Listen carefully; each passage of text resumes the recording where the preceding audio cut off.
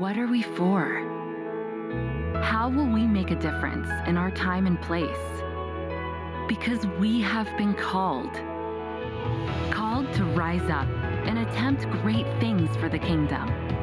A kingdom that is bigger than a city. It's bigger than a state or even a country. It's a kingdom that covers the globe. And unlike realms of the past, whose rulers have faded with history, our King is alive.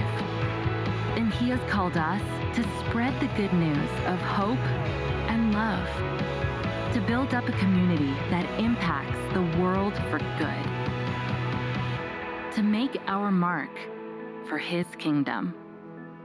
Well, good morning, church, and welcome back to our series. We're in this great series called For the Kingdom, and I'm so excited about what God's teaching us and the way God's growing us in the midst of this series. We're also a part of our 50 days of prayer, and so we started on September 16th and leading up to November 4th and praying for God to do great things in our lives individually and our families, and for God to do great things in us as a church. Now, we started this series with this question.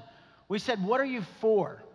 What are you for, right? And we're all for different things. We're for different college football teams or different pro teams. We're for, like our kids' schools, or we're for a certain vacation spot, or we are for a certain band. But together as the body of Christ, we want to be for the kingdom of God.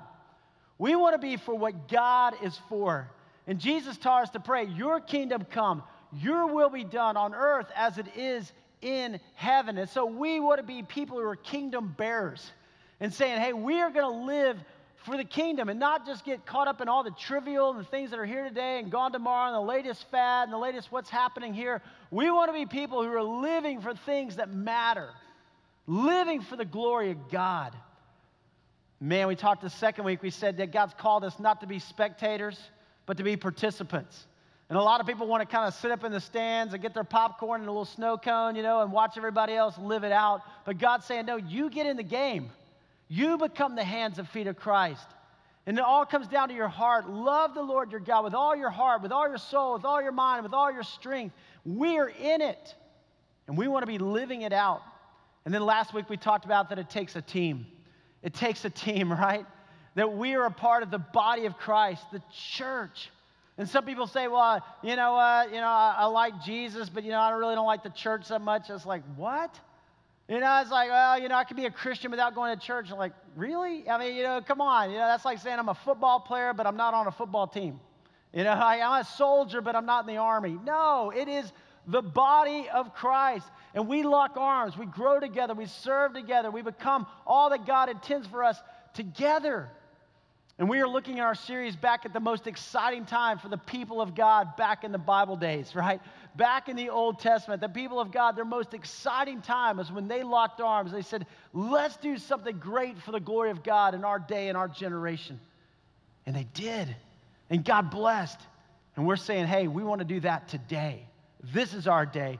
This is our generation. Let's live it for the kingdom. So if you have a Bible with you this morning, I invite you to open back with me to 1 Chronicles.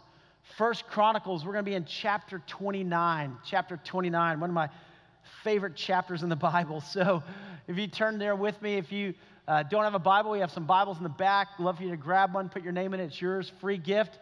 Keep it with you, but it's there in the Old Testament. It's in that 1st and 2nd section. 1st, 2nd Samuel, 1st, 2nd Kings, 1st, 2nd Chronicles, Ezra, Nehemiah, just there in that section. And so pick up 1 Chronicles 29. If you don't have a Bible, but you have a mobile device, you can access the scriptures at YouVersion, or we'll put the scripture on the screen. You can follow along with what God's word has to say. Now, let me set it up. If you haven't been here for a couple of weeks, let me just kind of set up where you are to get to 1 Chronicles 29. David, who's now king over Israel, has this vision from God. And David has this incredible heart for the Lord. And he remembers when God's people were slaves in Egypt, right? He's thinking back to his forefathers and when they were slaves in Egypt. And back then, like if you were a slave, you had no hope. And if your nation was conquered, you were done, right? But they called out to God for a deliverer, and God answered their prayers and sent Moses. And so David knew these stories. David knew about Moses coming and Pharaoh saying, hey, forget it. He's not God, I'm God. And Moses going, well, just watch this. There's going to be 10 plagues. And you're going to find out real quick that you're not God. He is God. And sure enough, after the 10th plague, Pharaoh goes, you're right. I'm not God. He is God. You guys can go. And 1 million people go walking out of Egypt. 1 million people. I mean, imagine that. And they're going across the desert, and God sustains his people in the desert. God gives them food to eat in a desert, right? He gives them manna. He gives them quail. He gives them water from a rock. And he says, you are my people. And he says, hey, build this tabernacle, this mobile worship center, and build it out of this tent and this cloth and put it in the center of the community so that you always remember that I am your God. And the people held on to God, and God brought them into the promised land. He drove out the people that were there who had taken over when the people went down to Egypt. He moved them out. God gave them houses they didn't build, vineyards they didn't plant. And now, under David's leadership, Israel has prospered. David, who's a man after God's heart, he wins every battle he fights. Israel's a world power at this time. And David one night is walking around on the roof of his palace. He's looking at all the people and all the houses that they have, and they're beautiful, and their capital in Jerusalem. And David's like, wow, look at all of this that God's done for us. And then he goes, why am I living in a palace when God's living in a tent? Why do we still have this tabernacle here? Let's build a temple in the center of our community, in the center of Jerusalem, and let's say to everybody, this is what we're for. And when our kids or our grandkids say, hey, what were my parents or my grandparents for? We're going to say, this is what we were for. This is it. We want to worship God. We want everybody to know it's all about him. And so David prays about it, and God says, man, I love it. I love it. Thank you. Thank you. That's awesome. But listen, you're not the one to build it. You're getting old now. It's going to be your son Solomon, and you fought a lot of wars. You've been a man who's shed a lot of blood, and Solomon's going to be a man of peace. And my house will be a house of peace. And David says, great. As long as it happens, here you go. And he starts giving out of his personal resources. He gives over and above his normal tithe to the work. And he just says, I want to do this. And then he rallies the people. And he says, who's with me? And last week we saw all the leaders go, we're in. We want to be a part of this. And they start giving, and they just give generously. And they give all this. And then David's blown away. And here we come to see this, that David prays. David prays. Pick up here in verse 10. David praised the Lord in the presence of the whole assembly, saying, now I love this prayer. This is the last prayer that we have of David. And we've been walking, verse by verse through 1 Chronicles. We'll be in 2 Chronicles next week. But this is the last prayer that we have of David's life. And it is beautiful. And I hope that we grow in our prayer life to be able to pray like this. He's praying in front of everybody. He's got the whole nation there, and he prays this prayer. Praise be to you, Lord, the God of our father Israel, from everlasting to everlasting. Yours, Lord, is the greatness and the power and the glory and the majesty and the splendor, for everything in heaven and earth is yours. Yours, Lord, is the what? Kingdom. David recognized that, man, I want to live for the kingdom. Your kingdom, God, not just a trivial kingdom, your kingdom. You are exalted as head over all. You are sovereign, he's saying. You are in charge. Wealth and honor come from you. You are the ruler of all things. In your hands are strength and power to exalt and give strength to all. Now, our God, we give you thanks and praise your glorious name. David wasn't perfect, but man, he just had a heart for God. He always had, even growing up. A lot of the Psalms that you read in the book of Psalms, those are from David and just pouring out his heart to God in prayer. But he continues and he says, but who am I? And who are my people that we should be able to give as generously as this? Everything comes from you, and we have given you only what comes from your hand. We are foreigners and strangers in your sight, as were all of our ancestors. Our days on earth are like a shadow without hope.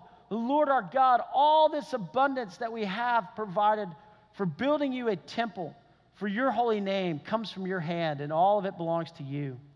I know, my God, that you test the heart and are pleased with integrity. And all these things I have given willingly and with honest intent. And now I have seen with joy how willingly your people who are here have given to you. Lord, the God of our fathers, Abraham, Isaac, and Israel, keep these desires and thoughts in the hearts of your people forever.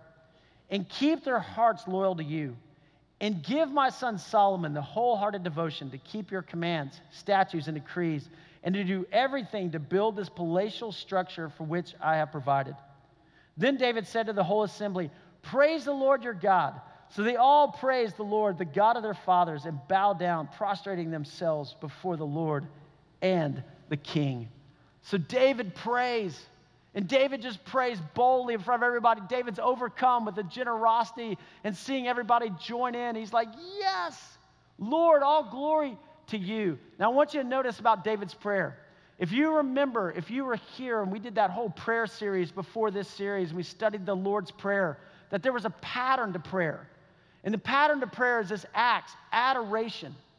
You know, a lot of times when we pray, we start with us first. But notice David, he starts with God first. "Praise be to you, Lord, the God of our father Israel." Man, that changes our whole perspective. I want to be sure, God, that you are honored, you are worshiped. Adoration, then confession. But who am I? And David wasn't perfect. I mean, David was known as a man after God's heart, but David had sinned. I mean, he had blown it like big time. But he never lost his heart for God. David realized what God had done in his life, but who am I? I mean, like, I've messed up, but who am I? And then thanksgiving. God, thank you. Thank you. You have given us all of this. David never lost that, right? Even when he becomes king and he just like, "All this is mine. I created it. I did it." No, no, no. He goes, "Look at this. All this is yours, God." And then supplication. And here's what David asked for. Notice this, verse 18. He said, "God, keep the desires and thoughts in the hearts of your people forever, and keep their hearts loyal to you." God, even as they accomplish great things, even as they're successful, even as you give them more, God, keep their hearts focused on you. God, let them have hearts for you. And man, what an incredible prayer. And then for his son, Solomon. "And give my son Solomon the wholehearted devotion to keep your commands and decrees, and to do everything to build this palatial structure for which I've provided."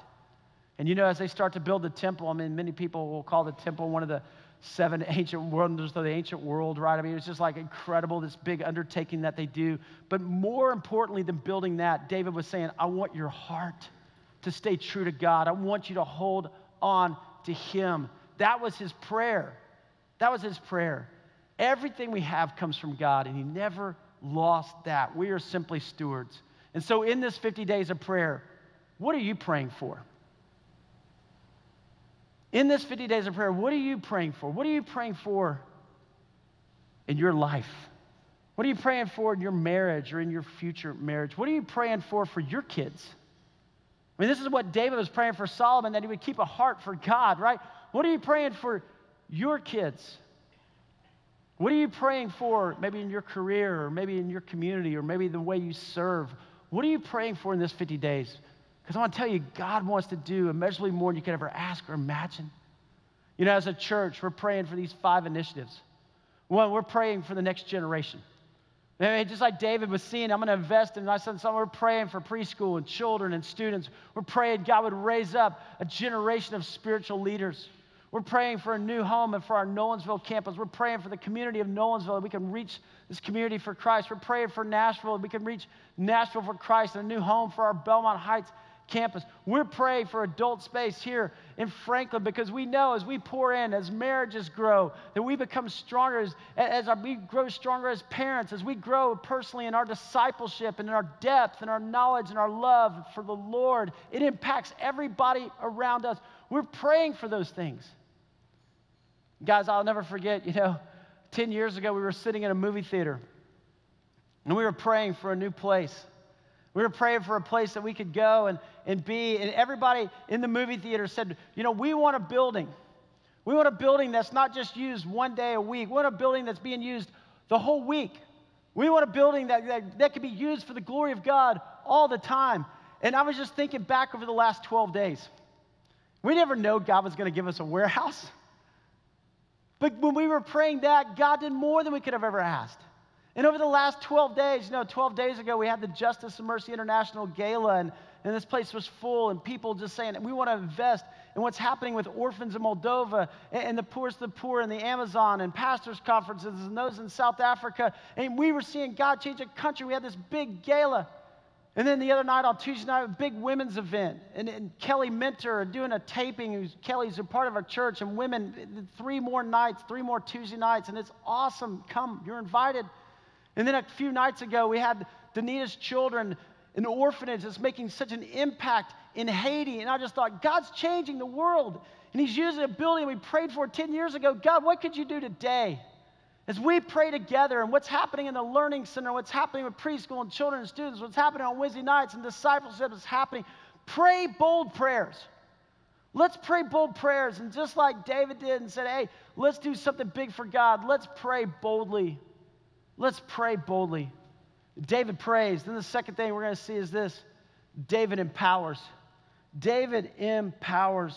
Notice this. The next day, they made sacrifices to the Lord and presented burnt offerings to him, 1,000 bulls, 1,000 rams, and 1,000 male lambs, together with the drink offerings and other sacrifices in abundance for all Israel.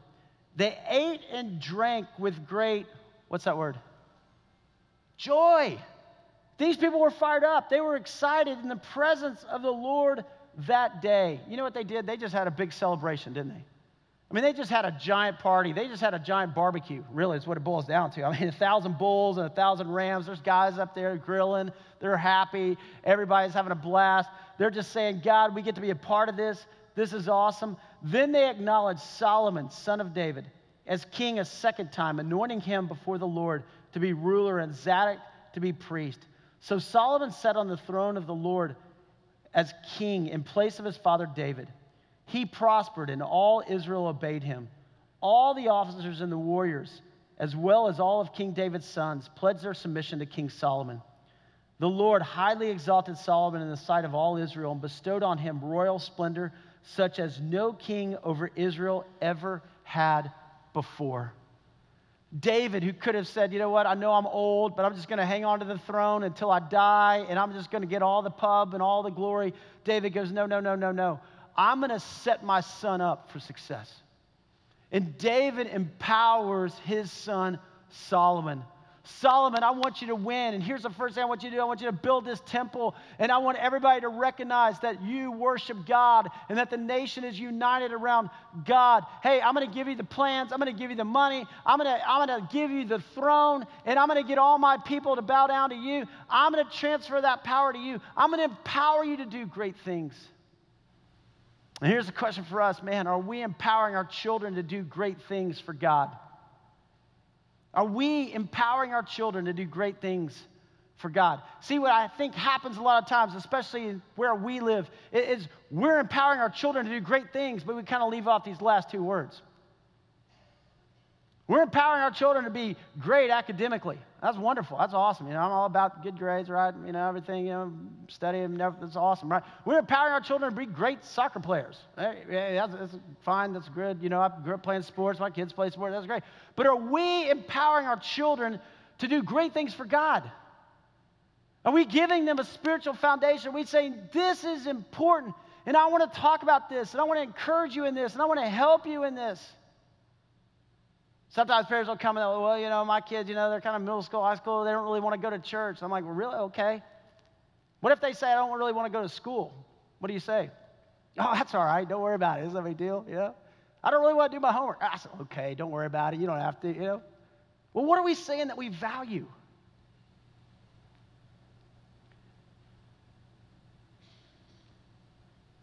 There was a dad at another one of our campuses, and he sat down this week with one of our campus pastors, and they were having lunch, and this dad, and he's got a son in college, he's got another son who's junior in high school, and this dad, great job, travels and everything, but they've just kind of been hit or miss at church and in and out, and his dad's sitting there, and he says, you know, to our campus pastor, they're talking about, you know, being more involved in church and those things, and he said, well, I grew up going to church and all, but we've just gotten busy, and my kids, you know, they're in all this, and travel and sports and all this kind of things. And then the campus pastor said, well, you know, you're really a great dad.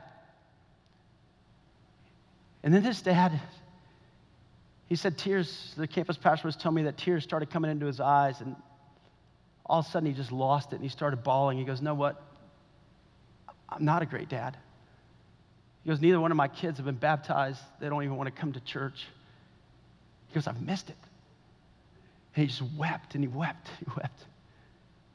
As campus pastor, he came to me and he said, what do I tell him? What do I say to him? I didn't know what to say. I'm just sitting there listening to him.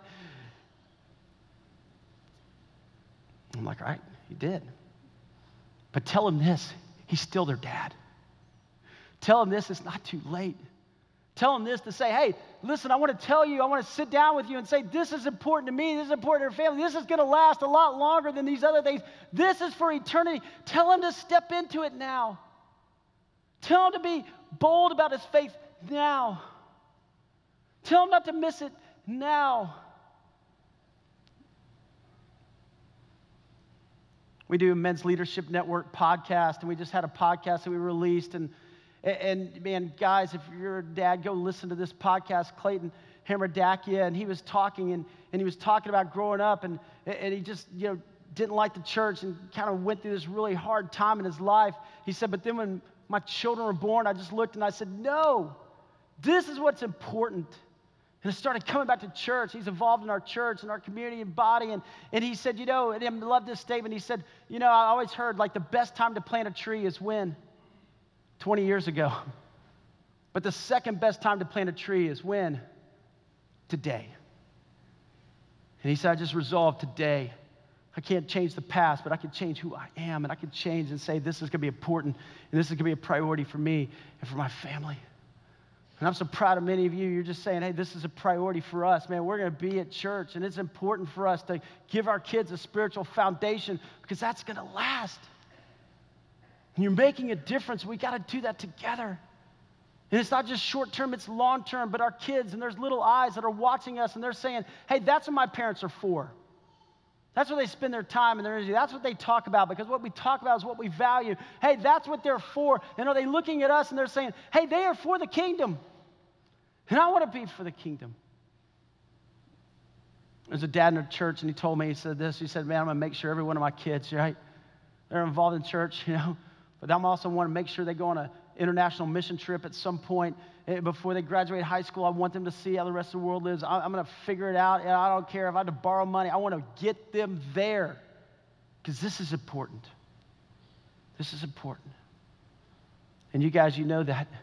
But we get this one shot and this one opportunity, and are we pouring into our kids, your kids, my kids, our kids? But the difference that we have to make, not just in these kids, but in kids around the world. And when we go to places like Moldova, when we go to places like South Africa, we go to places like the Amazon, and we have the chance to tell orphan kids, hey, there's a God who loves you, and he sent me to tell you. And the difference that we get to make together as the body of Christ. If you're at the Justice and Mercy Gala, you saw this video, but I want you to watch this right now about a kid named Ely.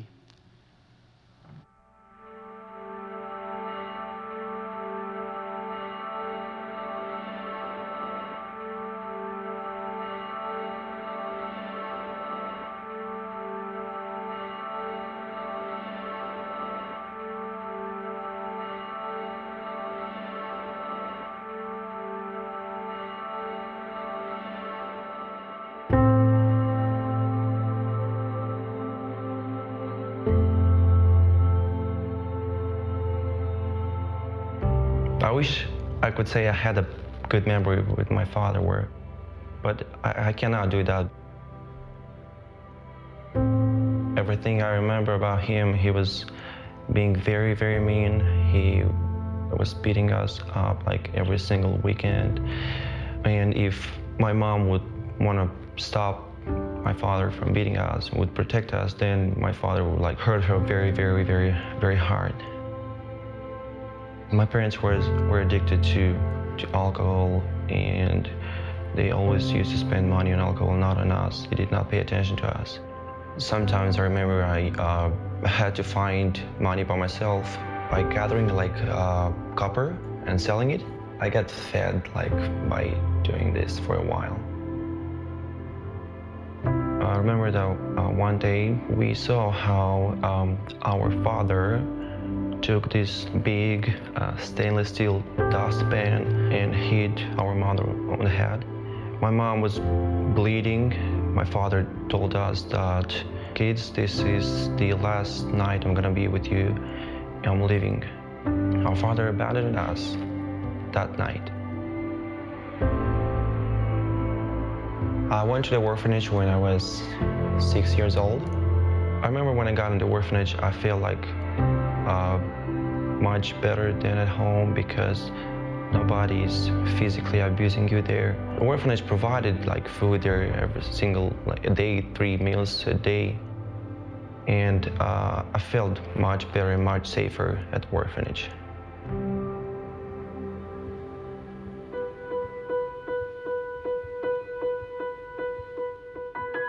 In the summers, we usually had an opportunity to go to camp, and that was the first time I heard about God.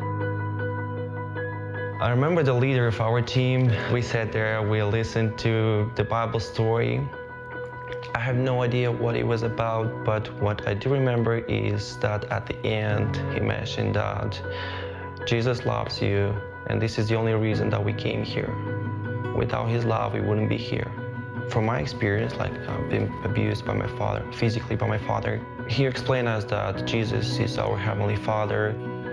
He's gonna be the only Father that I'm gonna trust in, and I'm know for sure that I'm not gonna be like abused.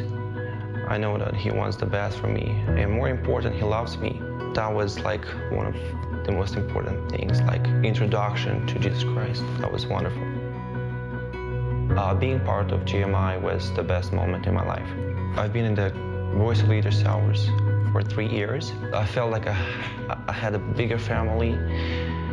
I learned so many things in life that I was not able to learn them in the orphanage or even when I was younger. GMI program taught me how to be more responsible for yourself. They taught me how to be more confident. They teach you life skills. The best thing I've got out of GMI program was the knowledge about Jesus. GMI prepared me spiritually. In GMI, I learned how to pray. I learned that if things sometimes don't go the way you want them to go, just trust in Jesus. Like, give these troubles or these bad moments to him, because he can handle them. During the summer, we had the privilege to join American teams and going to camps, visiting children, hanging out with them, serving them, praying over them. And serving children is one of my best things to do in life, because their stories can be the same as mine. I want them to know that I care about them and I'm praying for them, I love them. But more important, I want them to know that Jesus loves them. I do see that God started to work in my life. I see his plan. I see that he's doing a great job. And all those things that happened to me, like bad things when I was in childhood, I really do not regret about them, because I trust in God. This is his plan. This is his way. I'm gonna hold tightly to his hand and just let him lead me wherever he wants me to. And I just want to let him transform me in the man he wants me to be.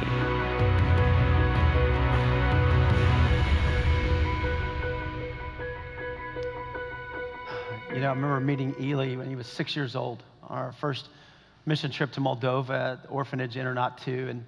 And we've been back every year. You know, as a church, we just keep going to Moldova and going and pouring into these kids. And today we have 4 transitional living homes. We have over 600 kids that you guys sponsor, and over 64 kids that are our kids there. But I remember Eli, a few years ago, he told me, he said, you know, Pastor Jeff, it was a man who was on one of your mission teams from Rolling Hills. And one day at camp, the orphanage, he came and put his arm around me, and he said he believed in me.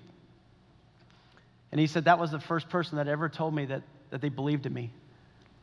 And he said it just gave me hope. It just gave me hope that there was more to life. And I want to tell you, we have this opportunity to pour into our kids and say, hey, we believe in you, and God believes in you, and God's got a great plan for you, and kids around the world. And so I just encourage us, you know, how are you empowering your children to do great things for God? How are you empowering them? How are you encouraging them? I'm so thankful that I grew up in a Christian home, and my parents, man, they loved Jesus. I remember in middle school going through a phase where I said, I don't really want to go to church, and my dad says, well, as long as you live in this house, we go to church. So you want to move out, that's your choice, but this is what we are for, and I'm so thankful. I can't even imagine what all the church saved me from, and I just know I was crazy. I would have done crazy things, right? In high school and college, I was thankful I didn't have to go through that. And then when I felt God called us to plant a church, and I talked to my dad, and I majored in finance and marketing. I thought my dad was a business. I was going to go in business, and my dad's like, no, if that's what God's calling you to, do it. And if your child says, hey, I want to go on a mission trip, or your child says, hey, I feel like God's called me a missionary, or God's called me a pastor or something, that we are people who say, we want to empower you to do great things for God. And it's great if you're called to be a doctor or called to be a lawyer, or you're called to be a business person. You're great, fantastic, but use those gifts for the glory of God. Steward it well. But whatever God's calling us to, that we are people like David who says, hey, my son, I'm going to set him up to win, but I'm going to point him to God, and I want his heart to always be there for God. That's what I'm passionate about. And then we come to the last part here. In 1 Chronicles 29, this is the last chapter of David, and David dies. In verse 26, it says, David, son of Jesse, was king over all Israel.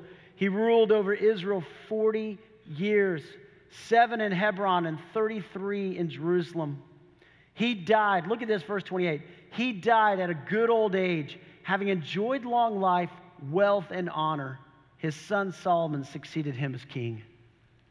I pray that for all of us. Wouldn't that be awesome? You get to the end of your life, because we're all going to die, right? I mean, that's not a news flash. That's reality, right? But if you get to the end of your life and people could say about you, he died or she died at a good old age, having enjoyed long life, wealth, and honor, and their children succeeded them. Their children are walking with God. Their children are doing great things for the glory of God. Yes. Guys, let's don't miss it. This is our time. This is our opportunity. David dies, and when we die, God will ask us 2 questions. God is going to ask us 2 questions. And the first question is going to be this: what did you do with my son, Jesus? And everything in the Old Testament is looking forward to the Messiah. It's all leading up to the cross. It's all leading up to, hey, we need a Savior to come. And they knew that. But everything since then is looking back. It all comes down to Jesus. Jesus split history in 2, BC and AD. And it all comes back to a relationship with God through Jesus Christ, God's Son. And if you're here today and you've been stiff-arming God, you've been saying, you know what, God, I'm going to deal with you later. I'm going to do all these things in life, and then I'll come back to you. No. That's the most important thing of life, is your relationship with God through Jesus. And when we were dead in our sins and our transgressions, God came to us. And he's inviting you and me into this relationship with him. What did you do with my son Jesus? And secondly, what did you do with what you were given? Was it just all about you? Are you building your own kingdom? Or did you say, you know what, I'm just a steward, and I want to further God's kingdom. And I want to make an impact that's going to long outlive me, and I'm going to point people to him. What did you do for the glory of God? You know what? I love this verse in Acts chapter 13, verse 36, and it says this. It says, now, when David had served God's purpose in his own generation, he fell asleep. He was buried with his ancestors, and his body decayed. When David had served God's purpose in his own generation, guys, are you serving God's purpose in your own generation? And you're saying, God, it's all about you. It's all about you. It's the 1999 U.S. Open in golf. And the 3 major contenders that year were Tiger Woods, shocker, Phil Mickelson, and a guy named Payne Stewart. And Tiger Woods is in his prime, and then there's Phil Mickelson, who's kind of up and on the rise, and Payne Stewart. And Payne Stewart is this guy who was brash, he was brazen, and like early in his career, it was all about money and fame. The media didn't like him. He was this kind of competitor that when he would lose a match, he wouldn't even shake the guy's hand. And everybody kind of knew he had this edge to him. He was a hothead, he was angry, and people knew that's kind of Payne Stewart. But before the 1999 U.S. Open, about 18 months before, Payne Stewart's 2 kids went to a Christian camp. And they came home and they started saying, Dad, Mom, it's about Jesus. Payne Stewart went to a men's Bible study at church. And Oral Hershiser was leading this Bible study. And Payne Stewart says, wait a minute, I've been living for the wrong thing. I've been living for money and for success and for the fame of this world. Man, I'm going to live for Jesus. And he got on his knees and gave his life to Christ. And everybody around immediately saw the difference. They were like, this guy is different. I mean, what's going on with him? And in 1998, he lost the U.S. Open. And instead of just getting mad and sulking and being angry, he turned around and he shook Lee Jansen's hand and he complimented him. And people go, whoa, what's happening? And now here it is, 1999. And Tiger Woods and Phil Mickelson and Payne Stewart, they're all in contention coming into the final day. The final day is on Sunday. It's on Father's Day. And Phil Mickelson and his wife Amy are expecting their first child. Their first child. And the due date was 2 weeks after the U.S. Open. But Amy said, Phil, go ahead. You have a chance to win. You go. You play. I'll be okay. And she started having contractions on Saturday. And said, you play. You play. And the baby's coming, but you play. You win. On that last day, Tiger Woods started to fade out, and it came down to Payne Stewart and Phil Mickelson. And they're both competing, and they're coming in the last hole, and Payne Stewart makes a putt, and he wins the U.S. Open. And instead of running over and grabbing the trophy and saying, where's my check and where's the money, he turns around to Phil Mickelson, and he puts his hands on his face, and he says, you're going to be a dad. You're going to be a dad. And there's nothing greater than that. And he has the What Would Jesus Do bracelet on that his kid, 10-year-old kid, gave him to wear. Everything in his life changed. And I want to live it for the glory of God. And I want to invest in others. Man. 4 months later, Payne Stewart was killed in a plane accident. But his legacy lived on. And so many people came to know Christ. Through his generosity, schools have been built, orphanages have been built, lives have been changed and transformed. And here's the fact, we don't even know what is to come. But are you serving God's purpose in your day and in your generation? Are you living for what matters? Are you investing in the things that are going to last? Are you saying to your kids and to your family, this is what I'm for? I'm for the glory of God. And I'm for my heart being with him, whatever may come, the good, the challenges, the struggles, the joys, I am for him. Maybe today God's calling you to take a next step. Maybe God's calling you to say, hey, say yes to Jesus today. Jesus, I want you to be the Lord of my life.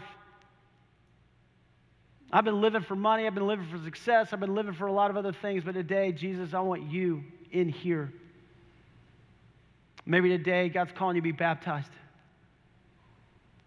And you can say, well, I should have done that 20 years ago. Hey, forget it. Do it today. Say, I want to make that commitment today.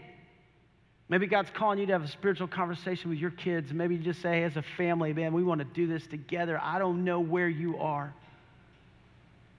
Maybe God's calling you to go on a mission trip or be a part of a small group or, hey, jump in and serve some way. But, man, let's live it in our day, in our generation. God brought you here today. It's not an accident that any of us are here. But God's word is speaking to us and speaking to our hearts right now. And I want to ask you just to bow your head and close your eyes just for a moment. And right where you sit, I just want to ask you, what's God calling you to? What's God speaking to you about? What are you praying for?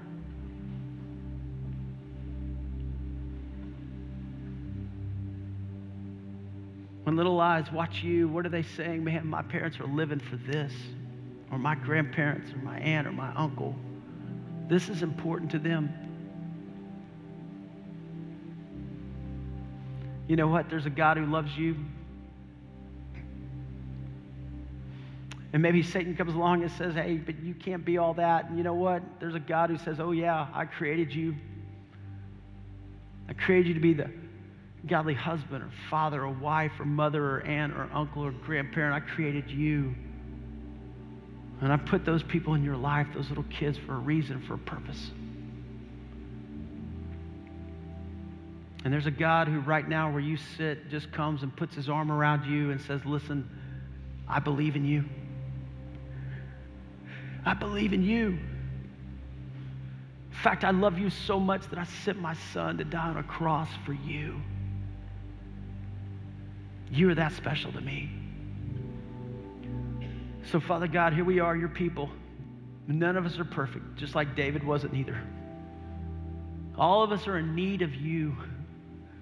And so this morning, God, draw our hearts close to yours. Open our ears to hear from you, that you love us, and let us live our lives for your name and for your kingdom. Speak to us right now, oh God. Speak to us right now.